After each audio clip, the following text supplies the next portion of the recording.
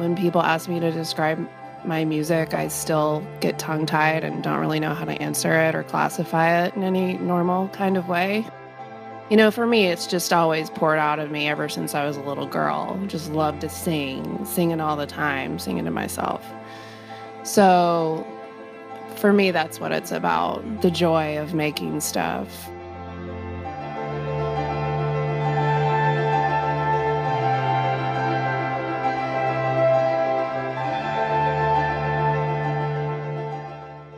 Welcome to She Does Podcast. I'm Elaine Sheldon. Today we have a bonus episode for you, featuring Juliana Barwick, the music maker from last week's episode with Alexandria Bombach and Mo Scarpelli from Frame by Frame.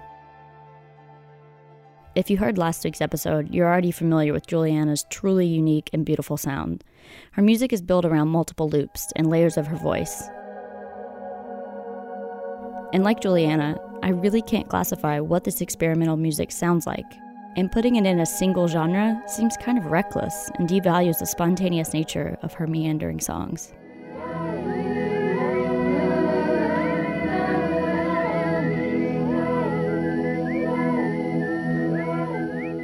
Juliana Barwick has lived in New York City for over 14 years, but she was born and raised in the South, in Louisiana, Missouri, and Oklahoma.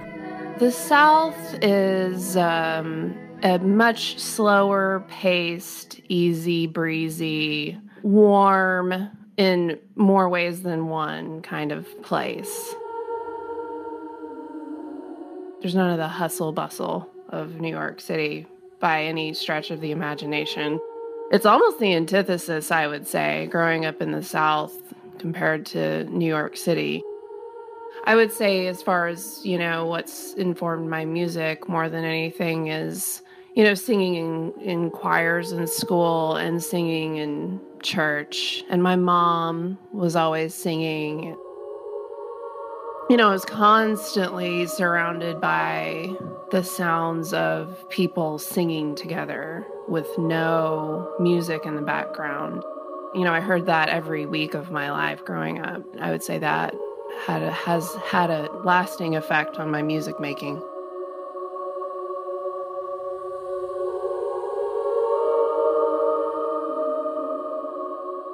Juliana says she took formal voice and music lessons, but music has always just sort of come out of her.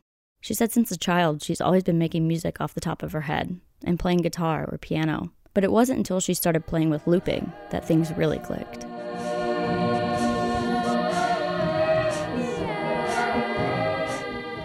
I was able to make some really improv-y, on-the-spot compositions with no forethought. So it was just really fun and exciting, and I didn't have to agonize over writing lyrics. That was 10 years ago when I started doing that. And so everything's just been kind of a progression since I started messing around with that stuff.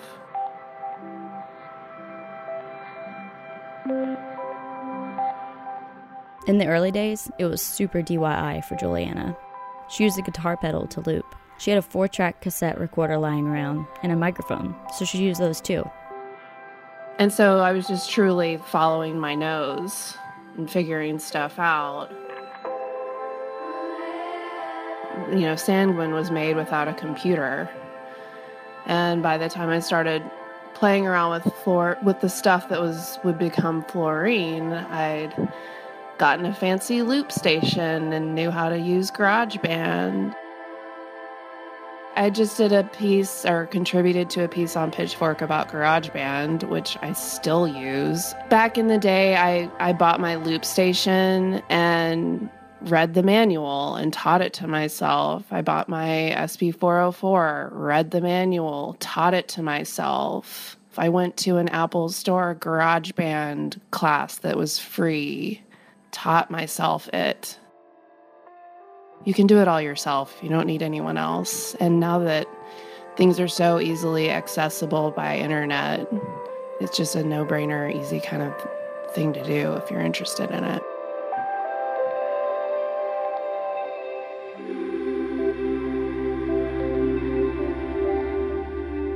Most of her songs start with a loop. She stretches it out and starts adding things on top of it.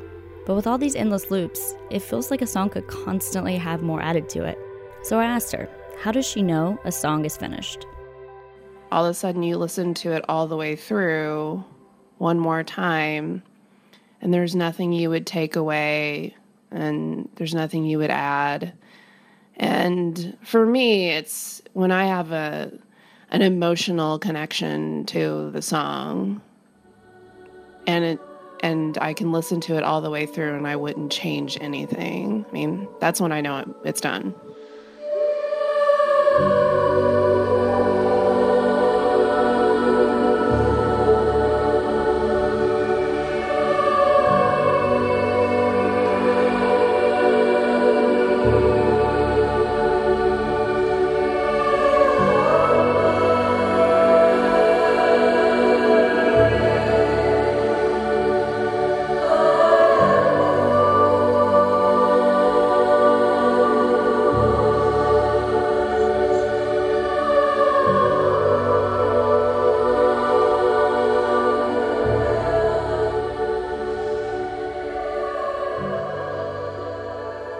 I'm not a big showman. I love performing and I don't get nervous about performing, but it's not a kind of like a center of attention thing. It's more the adventure of it all and the places it takes me and the people that I meet.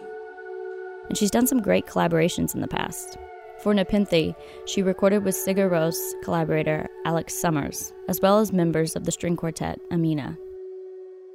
It's a really, really fun thing for me to do and eye-opening and, learn a lot about music making and other people's approaches and stuff. And it's, as far as all this stuff that happened in Iceland goes, it was magical. All the people that played on Nepenthe, I mean, besides the teen girls who we told exactly what to sing, I mean, Amina just let it rip. And, we gave them no instruction and they just did their thing. And so did Robbie from Moom. So that was just like an amazing experience to be a part of.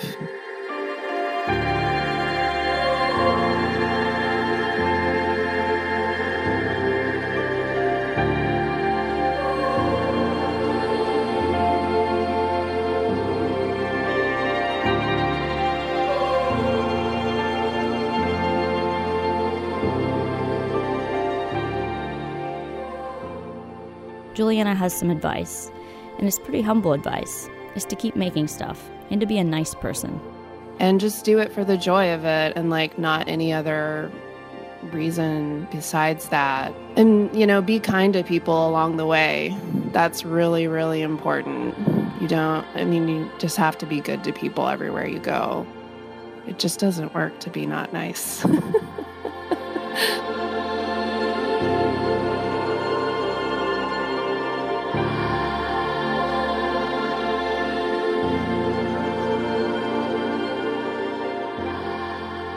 Juliana's had an exciting year. 2015's been good to her. She's doing a film score right now and working on finishing her next album, and she played with the Flaming Lips and Philip Glass at Carnegie Hall. She's had performances all around the world, in Ireland and the Netherlands, and even a tour in Japan.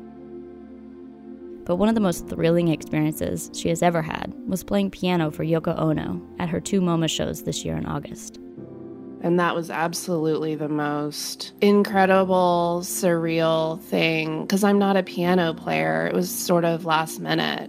And I learned the songs, and as I was playing the piano for her, I was just thinking to myself, how did I get here? I just think being a decent person and continuing to make your work will lead to really cool, unexpected things sometimes.